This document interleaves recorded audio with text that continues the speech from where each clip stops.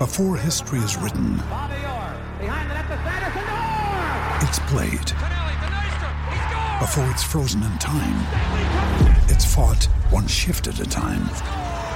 Before it's etched in silver, it's carved in ice. What happens next will last forever. The Stanley Cup Final on ABC and ESPN Plus begins Saturday. We took it all. We brought them to our land. An endless night, ember hot and icy cold. The rage of the earth. We made this curse. Carved it in the blood on our backs. We did not see. We could not, but she did. And in the end... What will I become? Senua's Saga. Hellblade 2. Play it now with Game Pass. Oh, and so it is Vikings week. It is not the headliner of all the rivalry games that we have with the Chicago Bears. Obviously, the Packers being the one that you want to win the most. I still don't like losing to the Vikings. I think the Vikings actually bother me the most because over the last, 30 years, the Packers have been pretty good. They've had good quarterbacks. They've had all that stuff. Like, they've sort of earned their, although we did very well against them in the 2000s with Lovie Smith. They've sort of earned it. Like, they're okay. The Vikings have done nothing for nothing. Like, they're just, why? Like, what are you doing? Like, you're just the Vikings. You're the mid-cardiest jobbers of the all-time mid-carders. Like, you're not going to win a Super Bowl. Do you even go to Super Bowl? When was the last time you were even in a Super Bowl? I can't even remember. Was it Fran Tarkenton? It's just, I don't know. And when we lose to the Vikings, it actually sort of hurts worse. And I told Tyler Scott this the other day. We cannot lose to this team, especially not at this juncture of the season. So I want to beat this team, and I can't wait to talk about it. So, Sam, let's go ahead and start the show. Turn up your volume. Because you're about to listen to The Sick Podcast with Adam Ray. Trying to cut it back. Justin Fields making magic happen. There goes Fields. Touchdown. The sickest Chicago Bears and fantasy football podcast. Brought to you by Underdog Fantasy. Sports entertainment like no other. It's gonna be sick. It's Wednesday night. You know what that means. It is time for Take It to the Rank. New night, new time, but the same great Chicago Bears talk. That's right. It's a Wednesday night. We will get you done in plenty of time so you can go to the Tape Never Lies Network and go see Draft Dr. Phil, Shane Marsaw, and, of course, all those great folks over there. No AEW tonight because it was on last night because of the baseball playoffs. You can go watch the Diamondbacks and Dodgers or whatever. We don't care about that. We care about the Chicago Bears. And so when I wanted to bring somebody on the show, and he's a regular guest onto the show, I said, I need somebody here. We need some big momentum. We need to continue everything that has happened over the last couple of days or the last couple of weeks, actually, even though the Chicago Bears did not win 2 weeks ago against the Denver Broncos. And that'll be one that I look back on and be like, I think we'll look at the end of the season and be like, how did we lose to the Broncos? Like, somebody explain this one to me because it makes absolutely no sense. And that's okay. But we beat the Washington Commanders. We have our mini bye. And then remember last year, after our mini bye, we came out and we smoked the New England Patriots. Now we get a Minnesota Vikings team who is without Justin Jefferson. And here to break it down, the former bricklayer himself from CHGO. Please welcome back to the show our friend Greg Braggs, who is joining us, who rushed home. I appreciate you. I know that you, listen, I didn't want you to have to leave early or do anything like that, but you made it on time. How are you doing? How are you feeling? I'm doing great. I was producing the White Sox show and I was like, hey guys, let's keep it tight. Off season. It's off season for the White Sox. So I told them, let's make a move here. And then I able to get down to the Dan Ryan in easy fashion. You just never know with traffic in Chicago, but today it was nice to me. So that was a good sign for things to come this week. That is funny because it's similar in Southern California because I will do a hit with Rogers Sportsnet in Canada on Monday nights. And it's always at a time it's like, do I leave right after the Fantasy Live show or do I wait? And I always end up waiting because I'm a scaredy cat. Right. And so I appreciate you making the effort and being here. Because if you get caught in the abyss, there's no getting out of it. Right. There's nothing worse than that, than being like, I cannot tell you. Actually, I can tell you. It's happened 3 times where I've had to pull off the 405 in Southern California, get to a Starbucks, and I'm sitting there doing a news hit from a Starbucks, and people are looking at me like a weirdo. And I don't know. It's just it's an interesting scene. I think it's kind of, I don't know. I guess people are cool with it, but hey, look at you. You got the Meatball Island shirt on. I'm honored. I was wondering when you were going to notice it. I was like, geez, you popped on before the show, and I was like, you're either no selling it or you're not noticing that I'm wearing it. Actually arrived. It arrived today. Actually, no, it arrived last night. Nice. That's a big thrill for me. I appreciate it. Yeah, we're having some fun with the Meatball Island thing, and it feels like we're starting. The island was getting desolate there for a minute, and we were taking on a lot of water, and now the tide is starting to go back, and we're starting to feel a little bit of sunset on our face, sunrise and sun on our face, and maybe get some drinks in hand if we can win a couple more games and get back to 500. Well, how back are you? Because I thought about this, or I was talking to Tyler Scott about this the other night. I never was I've always been a big Fields guy, and we did the video and everything. And thank you for having me be a part of that as well, even though I was super late. But we're big Fields guys, but we also understand the way the NFL works. And it's like, okay, after that win on Thursday night, I was immediately all the way back in being like, my 12-5 prediction actually might not be that far off. Yeah. How far back have you come back? Yeah, I mean, I'm in the same boat with you. I'm already drawing up scenarios. I had picked them to win 9 games, so I was, soft on the meatball there. I know I was playing it safe, but now, because like you said, those first few weeks, those are 3 games in the Packers, the Bucks, and Broncos. I had expected them to win, right? And you look at how they played against Washington, and you're like, how the hell can you guys lose to these guys? And that's what's so frustrating. With the Washington game, it was so much fun to watch that game. But the better they played in that game, the more pissed off I got about the Denver game, because we'd have a chance here this Sunday against the Vikings to get back to 500 if they just hadn't, slipped on the banana peel at the end of that game. But that's all right. Eyes on the future. They've turned the corner. We've always said that while we all have these dreams of grandeur when it comes to record and how they're going to do, sneak into the playoffs, all that stuff. But we always said from the start that all that mattered was the development of Justin Fields, and whatever else happened after that is fine. And what we're seeing these last 2 weeks, I don't care if you're a non-believer or a believer, what you've seen from him the last 2 weeks, there's no way you can't be encouraged by this. Yeah. It's different than last year's adjustments. Last year when they made the adjustment and went a lot of QB designed runs, they were passing the football, but a lot of the highlight reel plays were him doing everything on his own. This Michael Vick, Lamar Jackson, Cam Newton thing all balled into one. This year, they make the adjustment and it's everything's behind the line of scrimmage, gripping and ripping the football.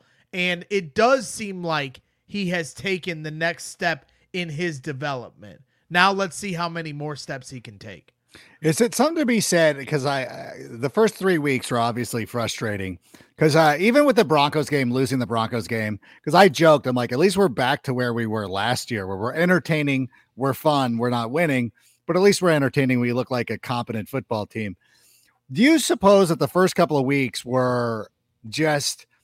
I mean, it's frustrating because you're like, he can run. Like, why aren't we just running? Why doesn't he just win it on his own? But it feels like it's kind of like when, and again, I know I use way too many golf analogies, but like when you're working on something new in your golf game, you're like, you just have to keep doing this and you just have to keep getting this repetitive motion in, and you got to start trusting this. And then it eventually clicks. I think the touchdown pass to Chase Claypool in Tampa Bay, like sort of woke him up like, oh, I can do this. I can play at this level. Yep. And now it's just carried on from there. Yeah, I can see that. To me, it's about the repetition, and it also is a confidence thing. Mm-hmm. When you're seeing guys wide open to start the year, clapping their hands, and he's looking right at him, and he's not passing it, you know he's capable of throwing that football. It was almost as if he became catatonic. Everything snowballed so much that he couldn't see the most obvious guy standing right in front of him because the speed of the game just became so overwhelming. And there's a lot of variables that can go into that at times. Pressure, the pressure you put on yourself, the pressure that everybody else is harping on you. And the more positive and negative contagiousness is a real thing, right? Yeah. In baseball, you're a big baseball guy. Yeah. Hitting is contagious. It's not something you can quantify on a stat sheet, but all of a sudden the whole team starts hitting the ball when one guy starts hitting the ball.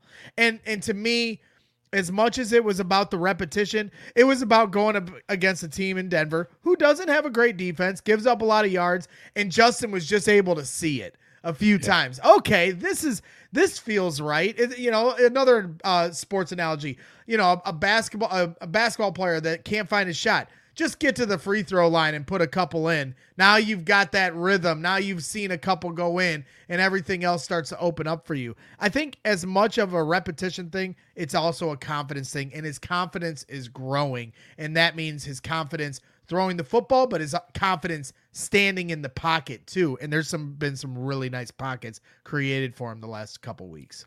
Yeah, I want to talk about Darnell Wright in a little bit, but talking about the big plays or the confidence and things like that, Tyler Scott's been harping on the fact that he's been throwing with conviction over the last couple of weeks. And so I go back a couple of weeks ago. And obviously, listen, I have to state this again. I'm a Justin Fields guy. Don't go back. That was the guy that I wanted. That's the guy that I've supported. I still believe in him, but I thought it was fair to say that he needs to go out and start winning some games. I love it. I love the fantasy aspect of it. I love putting up great numbers, but when you have an opportunity, and I understand the game against Denver, it's not his fault. It is not his fault that the game, he did not lose that game. There has to be a time though, whether it's your fault or not, as the quarterback of this team, you have to go out and win games. And I think Justin would even agree with that. I think that I'm not telling tales out of school. I thought the third touchdown pass to DJ Moore was that moment for him. Yes, there it is. Go win us the game. We're already leading, but we've seen this way too many times. A 3-and-out, it's 3rd and 1. Here comes a Matt Nagy jet sweep to, somebody that's going to lose 12 yards or whatever. Justin went out there and made a play. And I think that some people think that I'm harping way too much on this, but for me, I thought that was a huge moment for him. Am I reading way too much into this? No, not at all. I mean, you'll have the nitpickers going, well, that was a dangerous throw. But at the same time, he ripped it. He didn't hesitate. And because his arm strength was so good on that play, he blew right past the DB. It was a close play, but guess what? It's a game of inches. Draft Dr. Phil will be the first one to tell you that ball. He always says it's an oblong ball. It bounces a different way. And it's a game of inches. So you can harp on the inches when they don't go your way, but when they do go your way, you got to give them credit. And he was that many inches better than the DB on that throw. And think about that moment too. Your running backs are out. You got a fullback as your running back. It's a short yardage. You need the first down. They're begging you to test the one-on-one on the outside with DJ Moore. Well, I was at training camp all summer long. DJ Moore wins his one-on-ones. So you take that matchup. You don't play into their hand and do some kind of short yardage thing that may or may not work. Now, they've gotten the tush push. Seems like they've figured that out. But at the same time, in the Denver game, they didn't convert on 4th down, and that ended up being their demise. So this time, you put the ball in the hands of your two best playmakers, Justin Fields and DJ Moore. You get a one-on-one, take what the defense is giving you, and you see the result from there. Touchdown, Bears winning big, instead of it being some, scary moment in the fourth quarter like we're too used to in Chicago. All too familiar in Chicago. And Tyler Scott even put it better, or not better, but put it best when he said, that was NFL Open. That's your window in the NFL. Like that is it. And for the people, and because I tweeted out the video and I made the point about like, this is where we wanted to see Justin win a game. We've lost 14 of these in a row. This is when he needed to make a big play, and he went out and made it. Case closed. And so the people, like you said, they could have been. It wasn't. Right. Could have been. It's a dangerous throw. And to Tyler Scott's point, NFL Open is a dangerous throw. You got to make them. Yeah, I mean, like the worst it would have been was like him not make the throw and then him dance around and get sacked and people like, oh, you got to trust your one-on-one. Like there's no pleasing everybody, like no matter what is happening. Yep. And I don't think that I really don't think that it's selling it too hard to really talk about that being a confidence booster. And again, it goes back to, oh, well, you need your wide receiver to make plays for you. I'm like, you know what? A lot of wide receivers make plays for quarterbacks. We'll see. We'll see how good Kirk Cousins is this week without Justin Jefferson. Yeah. It's one of those things. And like, look at even looking at last week, what the Cincinnati Bengals were able to accomplish. Now I understand it's the Arizona Cardinals, not necessarily one of the elite teams in the NFL, but when they needed to get stuff done, Joe Burrow, who I feel is one of the best quarterbacks in the NFL, if not the second best, goes out there and just decides like, I'm only throwing it to Jamar Chase. Like, yeah, this is actually a good recipe. And I kind of like what Justin's doing with that. Well, I mean, you saw that with Aaron Rodgers and Devontae Adams. That's true. That chemistry can't be quantified. You cannot.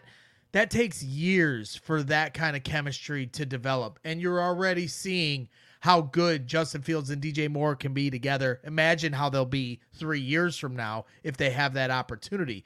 To me, you look at Aaron Rodgers, Devontae Adams, he could throw it blindfold, back shoulder fade to the corner when they need it. Got to have it on third down.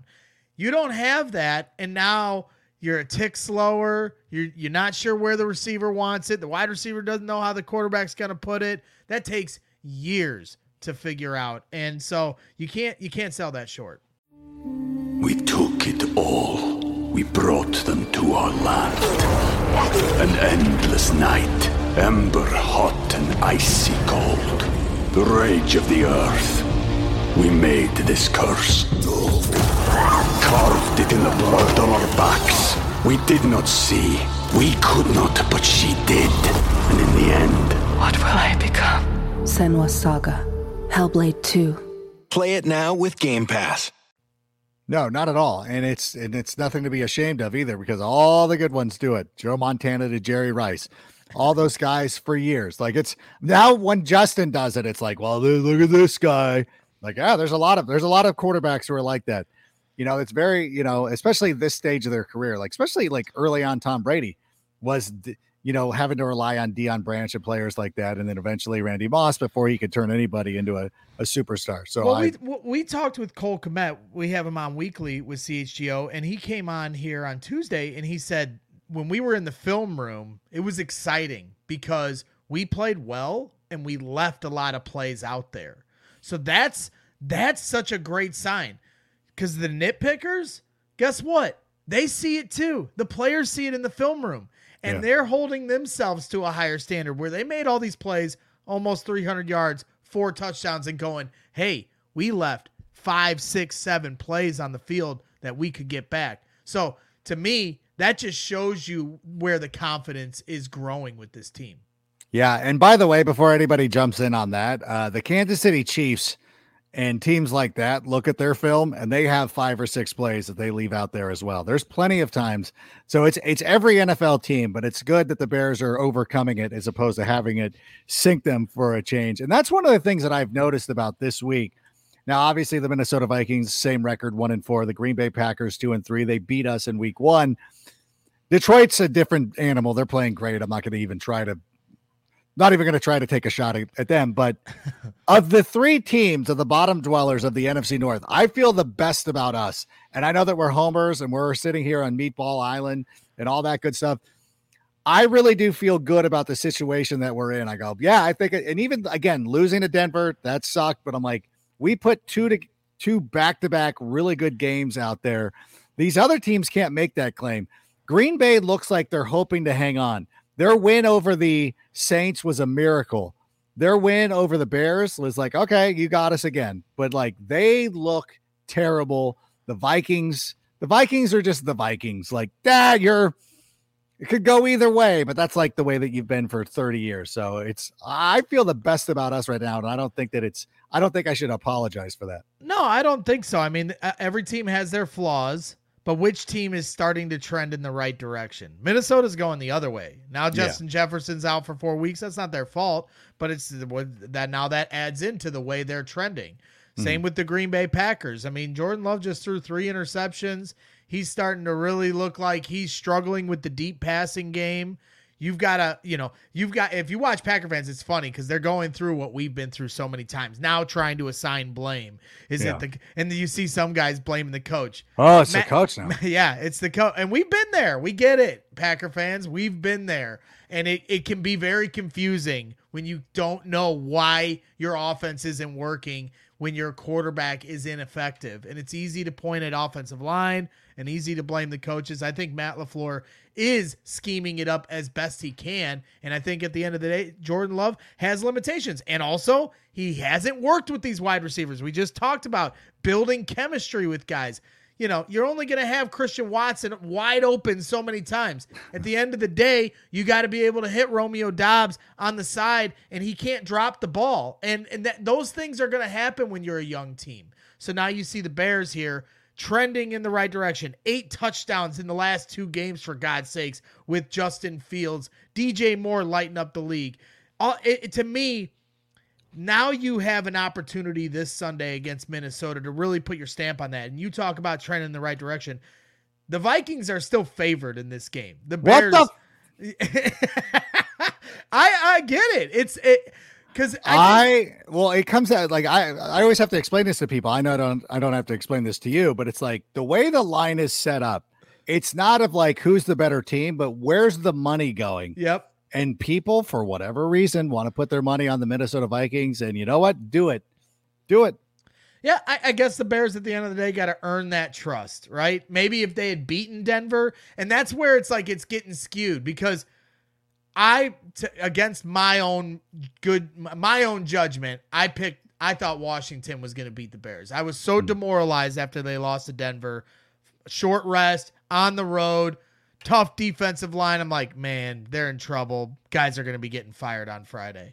But that's not what happened. They turned the corner, and maybe I should have put my feelings to the side, and maybe Vegas does too when it comes to them blowing that game in against Denver, because if not, they'd be somewhat the talk of the NFL right now of, hey, they're turning the corner all of a sudden. But since they're 1-4, they still got to earn that title. And now they have that opportunity. They slipped on the banana peel once, but you have that opportunity with the Vikings and Raiders, 2 winnable games back-to-back. They should be favored, but they're not because they haven't earned that right to Vegas yet.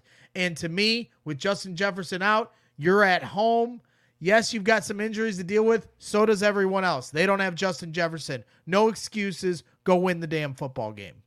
No, it's very true. The Bears have had some injuries, especially on the defensive side of the football. And if I might for a second, just going through, Kyler Gordon was limited in practice on Wednesday. Khalil Herbert, Travis Homer, and Roschon Johnson did not practice at all. Eddie Jackson was limited. Cole Kmet, our guy, was limited. Doug Kramer was back, full practice, and Jalen Johnson limited with a hamstring. So yeah, we've got our injuries too. Yep. And we're not making excuses. We're going out there and we're doing our thing. Who steps up? Like, what are we going to do at running back? Like that's one, like, I mean, I hope that Roschon is cleared, but if not, then what happens? Would Velus ever get some snaps back there? I think they'll start with Deontay Foreman first, a proven veteran back in this league. A guy that, last year people were picking up in fantasy, playing for Carolina. So, to me, he's going to get the bulk share. Then you have Robert Burns, who's out of UConn. Yeah. And if you watch the preseason, he had some moments where you're like, okay, he can run the ball, So I think he'll get limited snaps, but maybe a few. You're praying that Roschon Johnson can get off that concussion list. Yeah. We'll see. Probably not likely, but not out of the realm of possibility. So you just monitor that closely. But it'll start with Deontay Foreman, Robert Burns, and maybe Velus gets a few more reps as far as, them doing some design, sweeps and runs. I think you might see a few more of those, but they really haven't used Velus Jones too much. And it has been a bit of a surprise, although his motion in the backfield does affect things, and it helps with your counter game. When you motion him one way, get a guy out of their, where their zone is, move him over just a little bit. Now, all of a sudden that opens the door for Khalil Herbert or opens the door for a counter. So, people like to bag on Velus Jones because he's had a tough go of it here this first year and a half, but his presence and speed, the presence of his speed alone dictates the way a defense is moving pre-snap, and that shouldn't be underestimated. No, everything counts in these situations. And so I think that when he's out there, I think he does draw some attention because of his speed, and you can't ignore him. D'Onta Foreman, though, seemed to fall out of favor with the staff. What was the issue? Because it just felt like, last season he had 5 100-yard rushing games. He was a huge pickup in fantasy. And by the way, speaking of fantasy football, the easiest way to play fantasy football is with Underdog Fantasy. And of course, you can go to underdogfantasy.com, or you can, better yet, download the app and get started. It gives you updates. So, if Travis Kelce is able to play tomorrow night, boom, Underdog will let you know immediately so you can get him into your lineups. It's quick and easy to get started. And by the way, if you go in right now, first-time users, Underdog Fantasy will match your initial deposit up to $100 just as long as you use the promo code SICK to get that promo code and to get your first deposit matched. And we did set up a couple of leagues, so go check those out. We tweeted them out last week. So anybody who's looking to play, we got some best ball things coming out. So check it out, underdogfantasy.com. But D'Onta Foreman, though, it felt like he just isn't in the mix. Is there any reason why? I just think it was a roster numbers game. I don't think it's anything that he did, like where he's, fallen out of favor. I think it was more what Roschon Johnson was doing, promising young rookie that they've invested a lot in. And then also just the numbers game of the roster when you consider all the injuries and where they need depth in certain position groups and who's going to be active on game day. I think they just looked at it like Khalil Herbert's going to get the lion's share of the carries. Or maybe maybe I shouldn't say lion's share because we're not a Detroit podcast, but the bull share of the carries, and and then you got Roschon Johnson getting the rest of them, and it's like, is it worth it to have D'Onta Foreman active if he's not going to get many snaps when we need depth in our secondary, which literally is a mass unit, or, the offensive line has had a lot of injuries of their own here to start the year. So I think that's what it had more to do with. And so I feel very good about D'Onta Foreman going into this game. Yeah, and the offensive line, you just mentioned it a moment ago, Tevin Jenkins returns, looks great right off the bat. So we're very encouraged by that. Darnell Wright, though, is smoking people. And I feel this has been one of the more underreported things because obviously a lot of people, they see Jalen Carter and, he plays for a high profile team. So people talk about him. I still think it was the best idea to not draft him. I don't know that he would have fit in here. And Darnell Wright playing so well is really working out for us. And man alive, I loved watching him get down. And who was the kid that he vaporized? Tyler was talking about it because they were watching film. I'm like, oh my gosh, that poor young man. Yeah, he didn't know what to do. The DB. Yes. He had one on a counter where he just eviscerated the DB, and then one to the right side where he's like going to the sideline and completely wipes a guy out. His speed is impressive for his size. Yeah, I think, and I don't think it's my imagination that this offensive line is playing a lot better. Yep. And I think that they deserve a little bit of credit in that front. No, now Nate Davis has come back. My guy, Nick Moriano, he highlighted a play where Nate Davis is like 25 yards downfield quickly too. And just being very aggressive and active. You see that tandem with him and Darnell Wright. At one point when I watched one play that was broken down where they passed off the stunt to each other, and they're like chipping one way, and then Nate Davis comes and takes over the guy that's stunting, coming, trying to come on the inside. So they're already having a little bit of chemistry there. Then you just talk about Darnell Wright's athleticism on some of these counter plays. He's been great. He's going to get beat a few times as a rookie. He'll get beat even going forward when he's not a rookie. It happens in this league. Absolutely. But for anybody that wants to talk about Jalen Carter, and I was one of those people, like if you were standing next to me the minute the Bears were on the clock, I wanted to draft Jalen Carter. Okay. But at the same time, you can't talk out of both sides of your mouth if you're a Bears fan. You want to develop the quarterback. Even if you believe in Fields or don't believe in Fields, all I ever hear is, well, this isn't a healthy, Chicago's never a healthy environment to develop a quarterback. Well, then you can't complain about them drafting a top 10 tackle. Right. And with the upcoming draft next year that no one wants to talk about, that I can't stop talking about because I have these dreams of this dynasty one day in our not too distant future. Well, they could draft another tackle, maybe out of Penn State with one of those picks. And now you've got bookend tackles, both in the top 10. You want to talk about pedigree of talent, and that's the kind of environment you want to develop a quarterback in. So yeah, I love what I'm seeing from Darnell Wright. He's nasty. He's physical.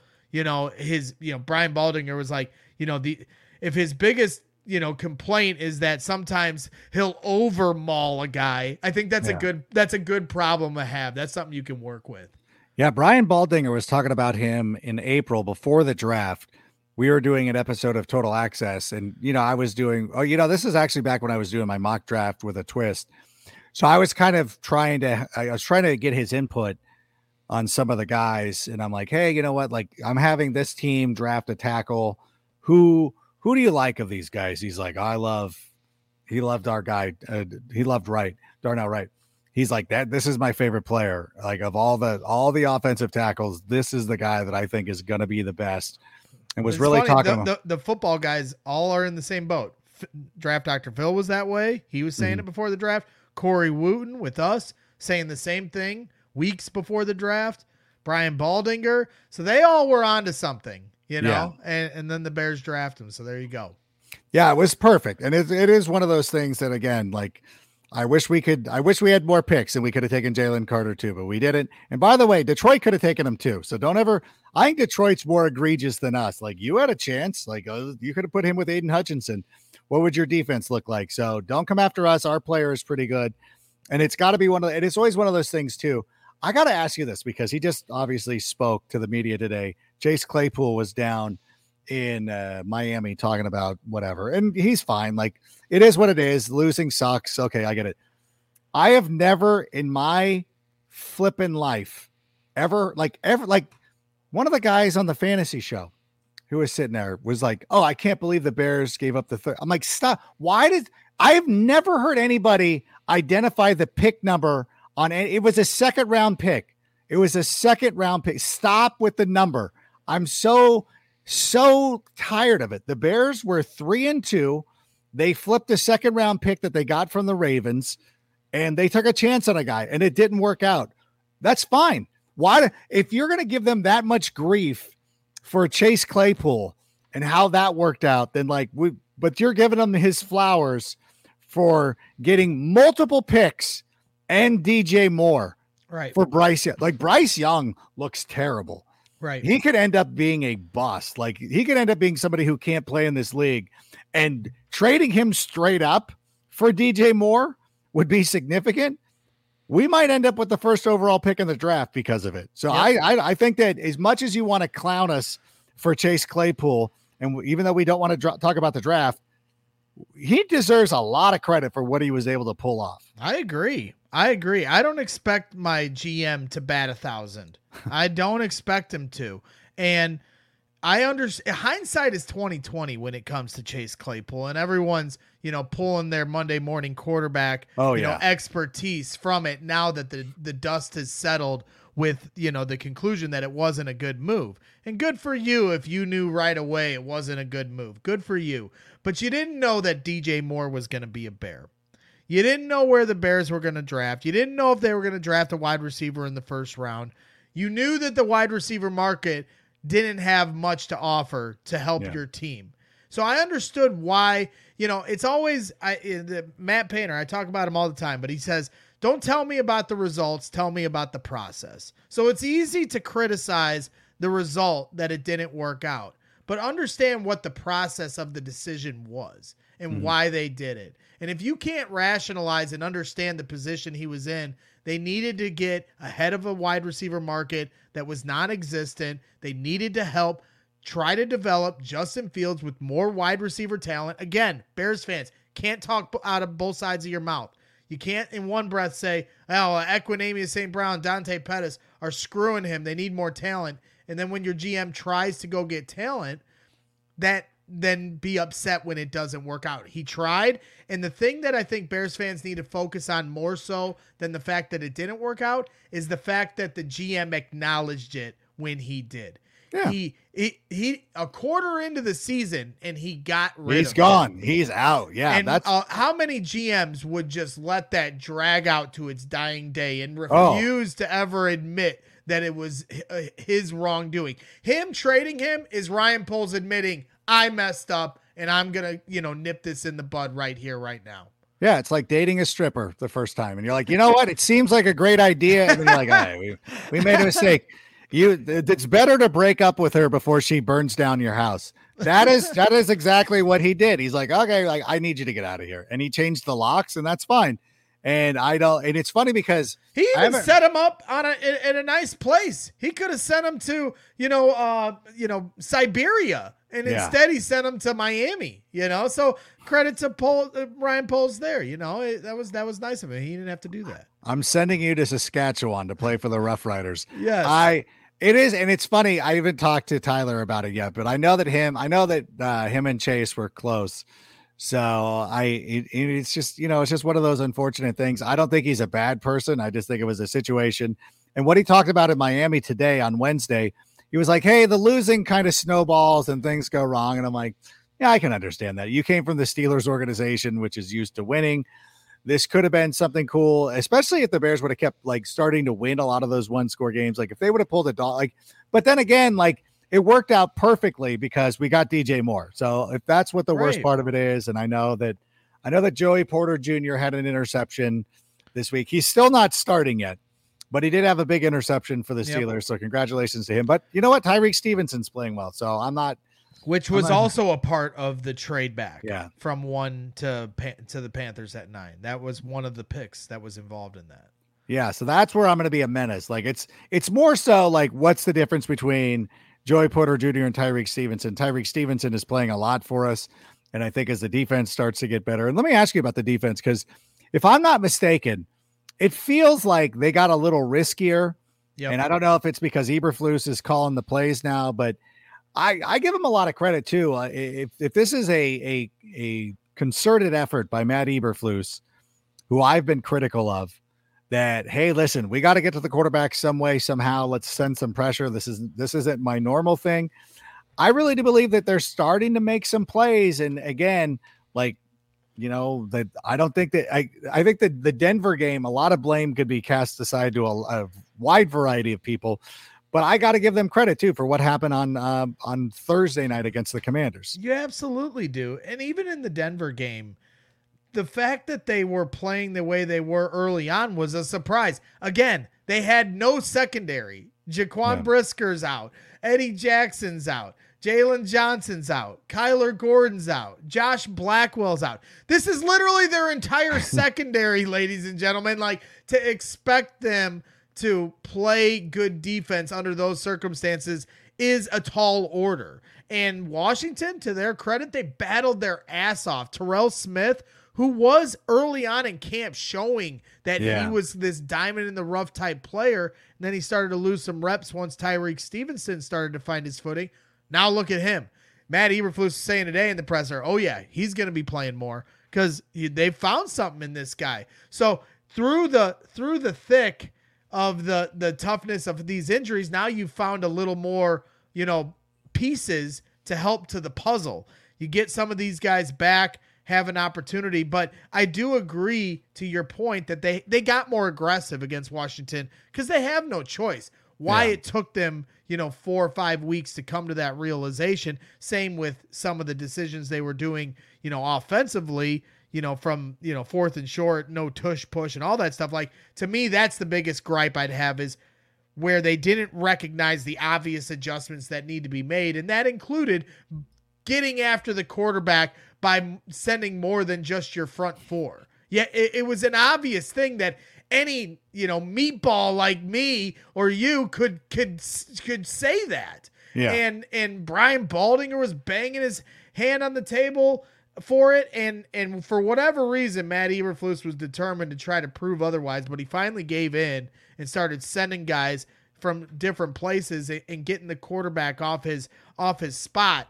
And it helped. So, you hope this week, Kirk Cousins ain't a young quarterback like we just saw in Sam Howell, who was making like his fifth start.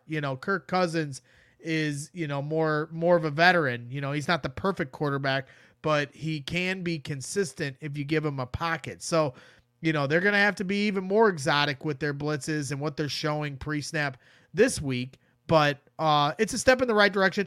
When we were talking to Nick Moriano today, I kind of, held his feet to the fire on it because I really want Kyler Gordon to return. You want to talk about storylines that haven't been talked about enough. Not having him out there, I don't think a lot of Bears fans realize the impact they're missing there. He was the MVP of training camp as far as guys you were looking at like, this dude is going to make a name for himself this year.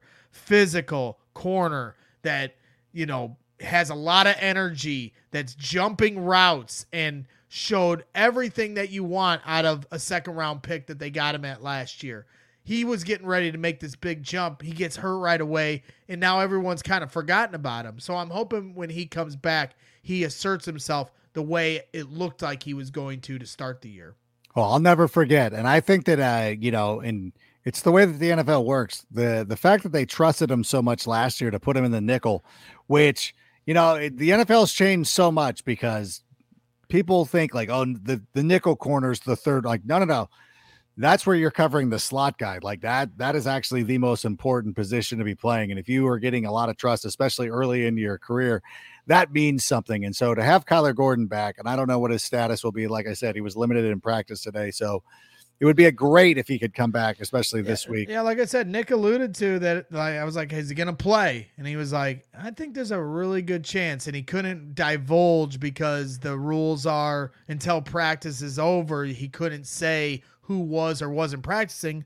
Then the report comes out after practice that he was limited. So he's out there. So that means, there's this 21-day window. They could really be waiting, and maybe they still will. But the fact that he's out there practicing is a good sign that there's a good chance he could play on Sunday.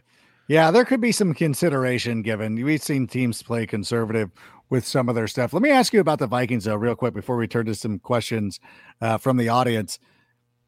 Justin Jefferson will have to miss at least 4 games. And I don't know if this is fantasy people who got into this, but now people are like, he might not ever play again for the Minnesota Vikings. Do you feel like that could legitimately be the case? Justin Jefferson, I think there's a very good chance he's played his last game.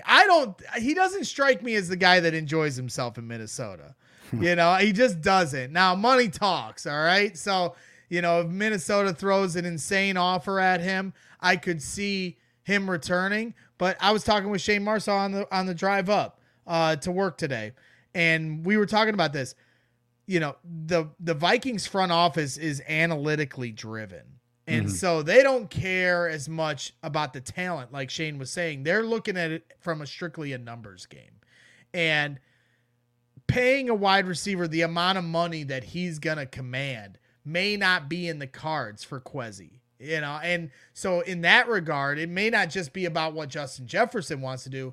What does Kwesi want to do too? Because they're in a spot where they have to kind of reload, and paying a quarterback before or a wide receiver before you know who your quarterback is probably not the best way to go about it. Now, you don't want to let a talent like that go, but again, the money he's going to command is absolutely insane.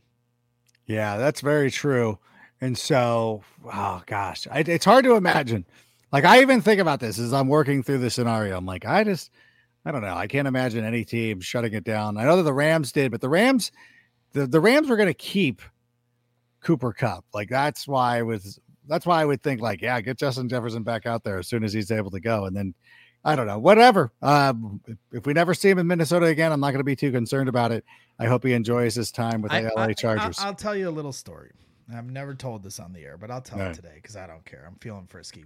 All right. I may or may not have ran into a GM that works for the Vikings. I'm not going to say his name. Down in Indianapolis around the combine. And I, really nice guy. And I jokingly said to him, and this was last year, I go, hey, I'll give you the number 1 pick for Justin Jefferson. And he goes, would you do that? And I go, would you do that is the question. And he smiled and he goes, I might. And so it was tongue in cheek, like I said, but at the same time, he didn't say, oh no way, no how. So maybe you come back this year. Like, to me, if we had offered our first pick last year for Justin Jefferson, we probably would have had to give him more than just the first pick. Yeah. But this year's first pick, you want that, Quezzy, for Justin Jefferson? You're going to have to give a lot more than Justin Jefferson for that. Yeah, well, Danielle Hunter is going to be a free agent, so that'll be awesome. So they're in a real spot. I mean, they might have to trade him as well. I mean, of all the players, I think they could be on the move. Like, that's the one, because I don't know if they had I think it's something about, like, you can't franchise tag a guy a second time, or the agreement is when he signed his deal, they wouldn't franchise tag him again. So I think if I'm not mistaken, this is a one-term thing for him, or one year thing for him. And I think they could, unless I don't remember him signing a long-term deal, but then, I'm also in the mode right now where I'm only paying attention to offensive minded players. But let's take some questions before we take a question from the crowd. I want to remind everybody the best place to watch Bears games in Chicago is Game Room Chicago, which features billiards, shuffleboard, skee ball, Pop-A-Shot, and more, and has plenty of space to watch your favorite games with a menu featuring Michelin-starred chef Mari Katsumura's snack foods, beer towers, a weekend Bloody Mary bar, and shareable signature cocktails. Game Room Chicago is the place to be on game day. It's in the Chicago Athletic Association Hotel right across the street there from Millennium Park. And this weekend, Saturday and Sunday, if you go in there and mention the Sick Podcast, the Game Room Chicago will give you 20% off beer towers or large format cocktails. The offer is valid Saturday or Sunday. And I think the Blackhawks are playing in one of those games. And you could also watch the Blackhawks game there. Connor Bedard scored his first goal. Hey, gotta love it. Hey, like I said, I'm giving hockey a shot this year. I need. So you're not a big hockey. No, guy. I'm giving. I grew up with the Mighty Ducks movies, but like NHL, not as much. I mean, for me, when the dynasty run happened in Chicago, it didn't feel right for me. Like, for me, I bleed the teams I root for. The passion. I've waited my whole life for the Chicago Bears to win a Super Bowl. I waited my whole life for the Cubs to win a World Series. The Bulls, I was blessed the day I was born in 1985. So I was born the year that Michael Jordan was first starting, so like I hadn't waited my whole life for the Blackhawks to win a championship. So when they did, it's just not in my heart to like fake it. Like, and do that. So it just didn't feel right. So now we're at the ground floor. Yes, they got Connor Bedard, so that certainly helps. Don't get me wrong, Blackhawks fans. But I'm gonna figure this sport out, and I'm gonna start to root from the ground up, day one, off to a good start, 1-0. Yeah, I don't know how to feel about that either, because as many people are, it always shocks people. I was born in the Chicagoland area, but I grew up in Southern California. So the Bears are the only Chicagoland team I truly support. I'm a Kings fan. So Connor Bedard was either going to the Blackhawks or the Mighty Ducks. And like neither of those were great options. You're just like, I don't like either one of these. I think it'd be worse if he was, although the Ducks had Teemu Selanne and Paul Correa and a lot of great players for years. But they also had Corey Perry, who's the worst. But in any event, good congratulations to Connor Bedard. Let's take some questions from the crowd. It doesn't have to be hockey talk. Patrick, I feel like things are developing for JF1 and DJM. It feels more like the offense is finding its groove. Am I correct? Patrick, I would agree with that 100%. I think that, again, even though the loss was horrific against the Denver Broncos, 8 touchdowns in 2 games speaks for itself. Yep. No doubt about it. I mean, one of the observations I made at camp was they're not really throwing the ball down the field that much. Well, now they're third in the league in passes of 20 yards or more. He's one of the top deep ball passers in the league, and a lot of it is going to DJ Moore. I think he has like a perfect quarterback rating when throwing to DJ Moore at this point. So again, as much as we all wanted to just right out the gate, what we envision is how it's going to lay out, and I'm definitely part of this problem when it comes 100%. to visualizing those things and not having patience. It takes time. We just talked about this with Aaron Rodgers and Devontae Adams. It's not something that happens overnight. They've got a few games under their belt, and you're already seeing the fruits of that labor. Yeah, I feel like I expected week 1's game against the Packers to go like how it went on Thursday night against the Commanders. Well, the worst case scenario was that it was going to go like it went against the Denver Broncos, where you played really well and you lost. And then worst case scenario, I might not ever watch football again, would have been what happened actually in week 1. And yet I'm still here. So that's good news. Yes. But thank you, Patrick, for the question. Do we have another one there, Sammy? Yo, Adam, what are you looking for to get out of this season? Football, CFC, CF candy. I want to go into this. It's a real complicated situation. And I know, Greg, that you talked about it up at the top about like being in a position. It's about developing Justin Fields. And so for me, I think when you look at the first 3 weeks of the season, the honest observation was if this season goes the way that it does, regardless of my personal feelings of Justin Fields, you would just be, because if you had to blow out the coaching staff, you got to get rid of the quarterback. Because it just doesn't work. You don't want him on his third coordinator, his third head coach. It's just not going to work. And it never works out for anybody. It's better to start with a clean slate if you had an opportunity to get Caleb Williams. Now we're starting to get into the conversation of if Justin plays like he did the past 2 weeks, then we know that we have our quarterback, regardless of the coaching staff of the future. And if Carolina plays miserable enough that we end up with that number 1 overall pick, yeah, it would be a conversation for first take for the entire offseason of like, should they get rid of Justin Fields? Should they take Caleb Williams? Oh man. But if Justin Fields, and it doesn't have to be 4 touchdowns every game, but if he plays the way that he's played the past 2 weeks, you could come back because and it's not just us. It's not just the meatballs. Like Chase Daniel is like, this guy's unstoppable. Like he's so good. And Dan Orlovsky likes him and Kurt Warner and all these guys. It's like, yeah, like if he proves it, then it's like we're in a pretty good position to be. And I would even surmise that if we're competitive enough, that Eberflus would probably be given the benefit of the doubt, especially with the way that the Bears handle their coaches. 100%. I wasn't thinking that 3 weeks into the season, No. like even like you said, like going into the Commanders game, like, dude, everybody could get fired.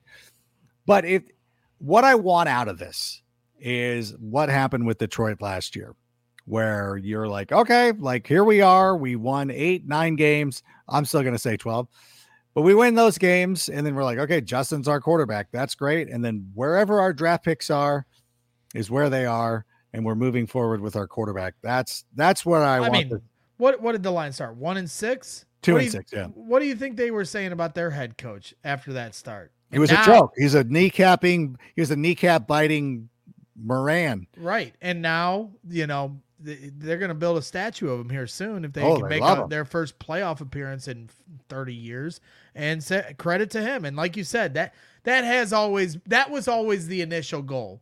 Be the Lions of this year. Yeah. Be in the hunt, in that graphic that they show in December, in the hunt, be in that graphic in December.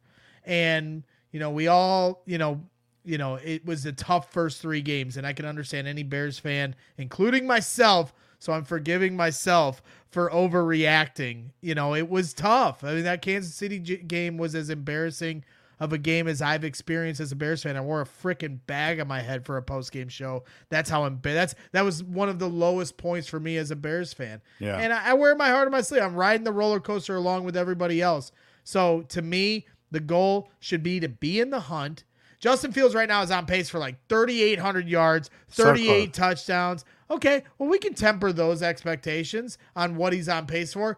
3,500 yards, 32 touchdowns, 30 touchdowns. We would, before the season, every single Bears fan would have taken that hands down. So they can get to those kind of numbers for as far as development of the quarterback, get to a respectable win total, try to be in the hunt here in December. Hey, it's right here in front of them. Beat the Vikings, beat the Raiders, and all of a sudden, I think it's the Chargers after that. Yeah. You have an opportunity on primetime to get back to 500. This city will be buzzing if they can get themselves back to that point. One game at a time. Yeah, if we can crawl ourselves up from that, that is the one. That is a great point. I didn't think about the in the hunt thing. If we aren't eliminated until like week 17 or something like that, I guess that would be considered a success for a lot of people. Not me. That's what everybody tells me to do. They're like, hey, here's what you should do. I'm like, nope. We're going to be this year's Eagles because right. I'm not satisfied and I just got to go out there. Right. You get greedy as a fan. I mean, the Cubs, we went through this year as Cub fans. You know, we wanted a competitive season. And then you get all the way to the end and you have this commanding wild card lead and you blow it. You fall just short. And you're like, well, you're on the right track. But for a lot of Cub fans, that's not good enough. Yeah. And if the Bears get to December and they blow a game and now they're looking on the outside, looking in of in the hunt, we're all going to remember that Denver game. Like you said, that Denver game's just going to loom large all season long if they can get back on track because they should not have lost that game. I can accept the other ones, but that one is just unforgivable. The only way you can forgive for that kind of a game is to really make up for it and blow the top off the roof and get yourself on the back door of a wild card. I mean, we're getting way ahead of ourselves, but that's what we do on Meatball Island, right? Well, the best, I think actually the greatest thing that would be is if the Carolina Panthers finish with the worst record in football and the Broncos are one game behind them. Yep. And you're like, if you would have, point. That's a good point. Yeah. If you would have lost that game, Sean, you would have the first overall pick in the draft. I don't know. Oh, there's layers to it, right? I mean, that's what happened with the Bears and Texans last year. The Bears beat the Texans. You know, that almost cost the Bears the number one pick. And so now you look at this year, that could be what ends up laying out. And for me, I'm hyper focused on that. To me, the development of Justin Fields is just as important, or you could even make the argument having that number one pick is more important, and not from the standpoint that they're going to get Caleb Williams. Yeah. I know a lot of Bears fans get on my ass because I talk about the different scenarios and that being one of them. Just push that to the side. Just having the number one pick alone, Justin Fields is your guy. You have an opportunity to now tell every team, bring me a king's ransom and you can have this pick.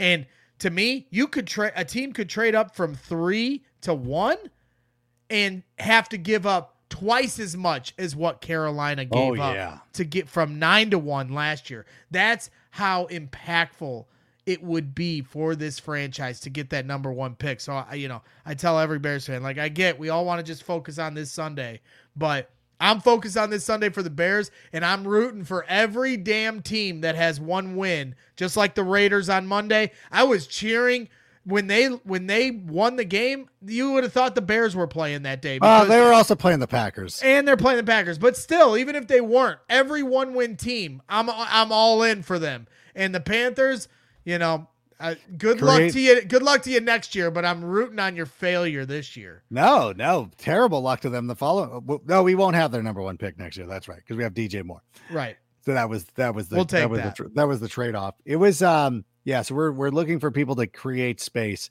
and here's the thing, and there's a big difference too between the way Justin, and we've talked about. You mentioned this earlier in the show. There's a difference between the way Justin was playing last year as a quarterback, where it was exciting. Last year was more button mashing of winning. Like, you're winning by mashing all the buttons.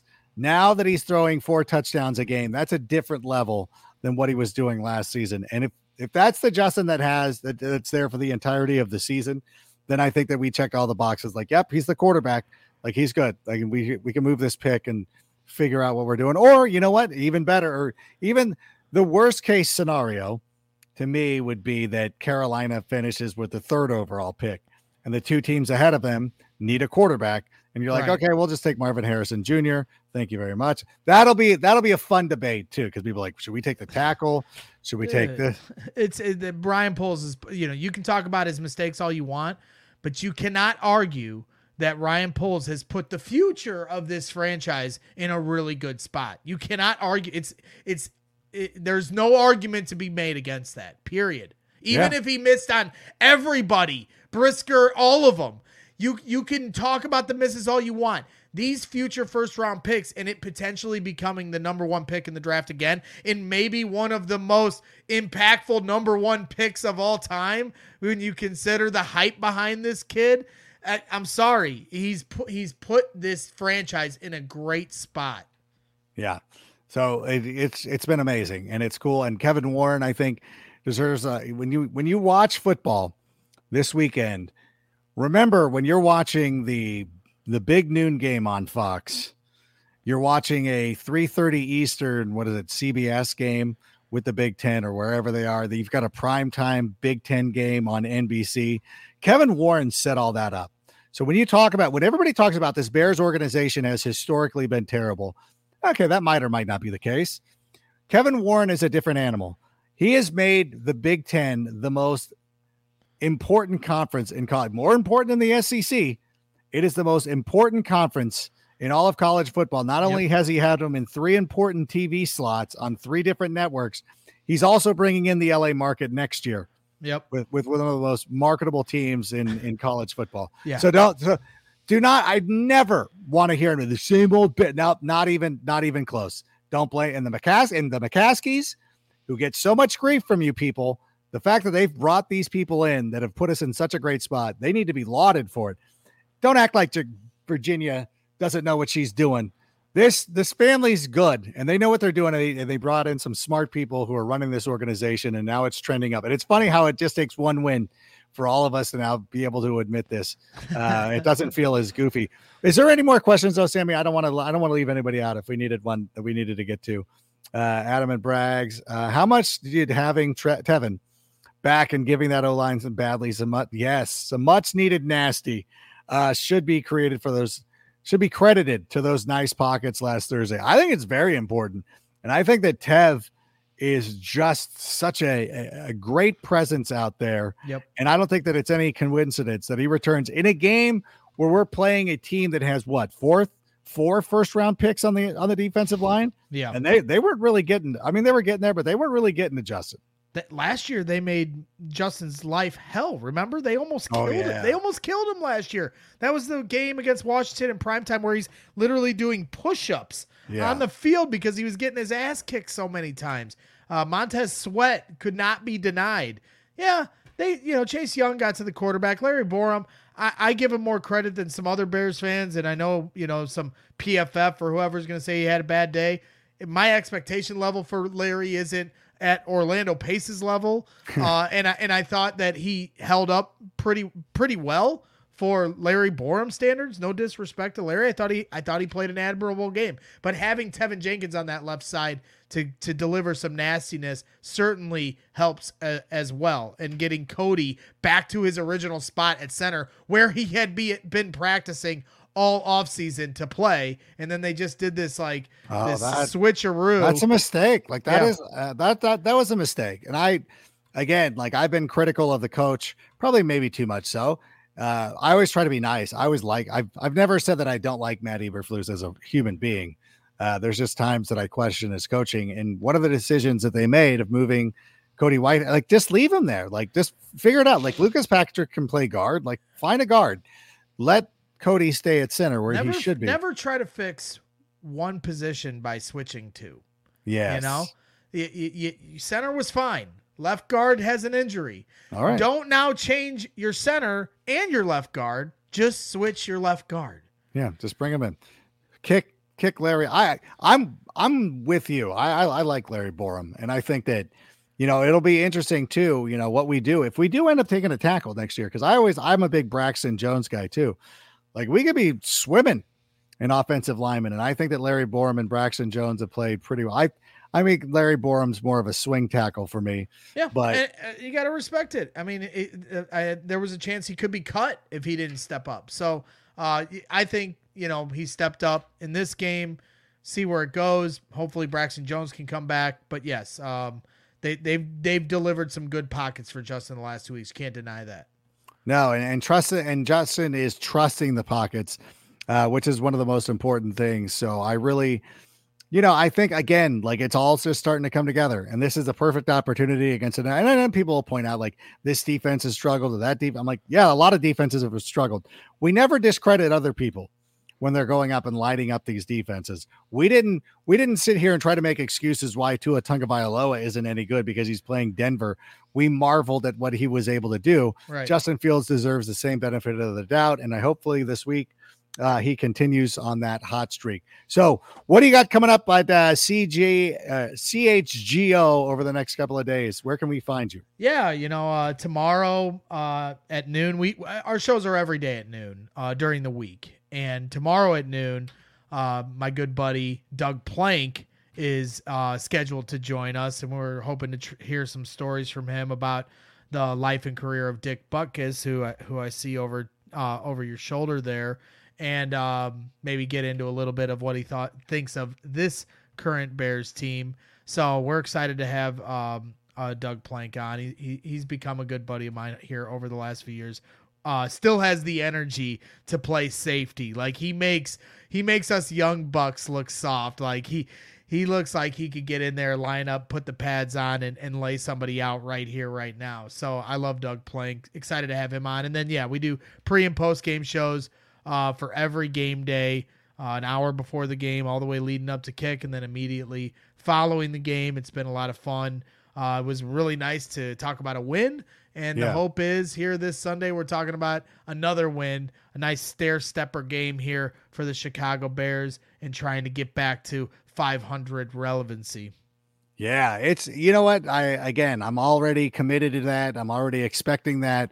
I now have every expectation that now I'm like, yeah, we're going to start winning. We're going to start putting this together. I'm assuming there'll be some trouble along the road here and there, but I really feel great about the direction of this team. And so I think that this will be another Bears victory, hopefully, but I always say that, but I really believe it this time. But I want to thank everybody who is joining us here tonight. Thanks for all the questions and everybody popping into the chat. I know that our resident Lions fan, I think, was here as well. Cause he's like, your confidence, surely. I'm like, yeah, it was terrible for a couple of weeks. You know how it goes. That's been the Lions' life.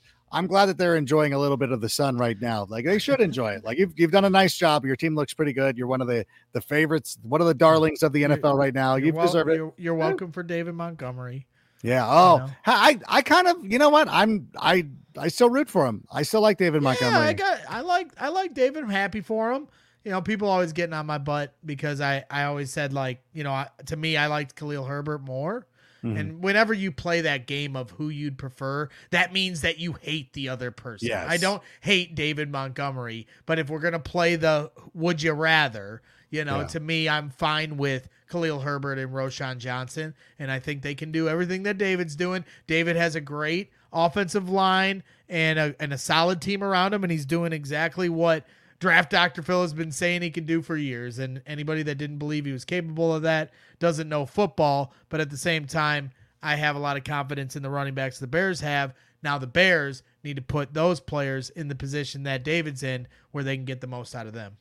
Yeah, and let our guys start to experience beating the Packers as well. That would be a lot of fun. That'd be nice. But it is true. Like anytime you're like, hey, my favorite donut is a glazed old fashioned. You're like, oh, so you hate jelly donuts, huh? And you're like, no, that's not. What's your problem? Why you hate? What's your problem with jelly donuts? Why don't you like? I'm like, no, I like them too, but I just prefer if I'm at the donut shop, I'm not eating 13 donuts. Well, that was the funniest thing about the whole. I put out this tweet last week about drawing up the different scenarios that the Bears might face going into the end of the year with the number 1 pick. Yeah. And everybody's like, why do you hate Justin? I don't hate Justin. You're not paying attention to all the scenarios here. And then my favorite part about the whole thing was I was like, well, they may have a different coaching staff. And everybody's like, yeah, screw them. So apparently it's okay to draw up scenarios where we have different coaches, but not the quarterback. Trust me, I get it. I love Justin Fields just as much as any Bears fan, and we all want him to be great. And I know that we've both tried to be so explicitly clear of like, you can want Justin to succeed here at the same time, but understand the economics of football, because if there is a question if you have doubt about him, and again, the last 2 games would indicate there's no doubt anymore, but if he sustains this over the course of the season, but at the same time, like if you have doubt, you start over. If you had the ability to start over with another quarterback who has 5 years, then the economics are different than if you've sunk 30, the olden days where you had to stick with these quarterbacks through their rookie contract. Just different. Yeah, we're going to find out, but at the end of the day, it's exciting. And the fact that we can even talk about these scenarios is a great thing, because Ryan Poles has given the Bears an opportunity to have an impactful pick with the Panthers pick. So thank you, Ryan Poles. Yes. Yeah. Thanks, Poles. We got you. You're doing a great job. Don't let the haters get you down. And that's our message for this evening. I want to thank Greg for being here this evening. Go watch the Blackhawks. Oh, Rank is on fire. AYSO Coach of the Year. I don't know. There's some heat on me now. We had a great game on Saturday. We won 6-2. I changed up their defense a little bit. Worked on some things. My daughter. I finally realized my daughter is just I'm trying to think of the right hockey, or just like all she does is score goals, and she's not interested in defending. And I'm like, you know what? I just got to realize that's all you're going to do. So lean into it. Yep. Got to love it. And then like I see Phil's coaching his kids. Yeah. They lost last week, and he put this thing on Facebook about, we're going to fight back. And I just love Phil's passion, because I just know how hard he's coaching these kids up, but it's for the best for them. But I just know Phil's energy, and there would be nothing I'd love more than to be on the sidelines watching him coach up the Young Bucks. I can't imagine. I cannot imagine. Man, I know I should start doing post-game pressers, like set it up. I wonder if I could green screen something like that and just do it. But I don't know. Maybe I'll figure that out at some point. But again, want to thank everybody for being here. Go enjoy The Tape Never Lies. They'll be coming on the air in about 15 minutes here. Yes. Tell them that we sent you, so they don't, yeah. We'll get Phil. We're still working with Phil, because it's tough with his schedule. Oh my God. He's the busiest guy in show business. We want to do the bridge where we would just hand it off to their show, and then just be like, so we would do the 15-minute overrun. There we go. It would start 15 minutes early. What happened to that Feeney guy? He's still there. Yeah. We just haven't used him. Yeah. He's fine. He's slamming beers. But it's okay. If they need him, he's there if available. I mean, nothing's happened to him. Yeah, no, it's a good thing. When you have too much of a good thing that you don't have to rely on. Tevin's back. Cody's at center. If there's more injuries, God forbid, he's there to be available. Yeah, he's good. We're fine. It's okay. Ending the show on a Feeney note. Okay, that's the way we needed to end it. But again, he'd be welcome on Meatball Island. Oh yeah, he's definitely coming to Meatball Island. He hangs out. He's the guy who's there like the night before the game. Like, shouldn't you be going home? You got a game. You got a game to go to. He's like, oh yeah, that's right. And we got to get him an Uber. But in any event, that'll be good. I want to make sure this was okay. In any event, thanks again to everybody. Hey, thanks for being here. We really appreciate it. I'm always honored to be on. I appreciate the invite. Nah, you're the best. All right. Thanks, everybody. Thanks for being here. And Sammy, why don't you go ahead and play us out and bear down. And that's a wrap. Hope you don't miss us too much until next time. Follow the Sick Podcast with Adam Rank on YouTube, Instagram, Facebook, Google Play, and Apple Podcasts. Brought to you by Underdog Fantasy.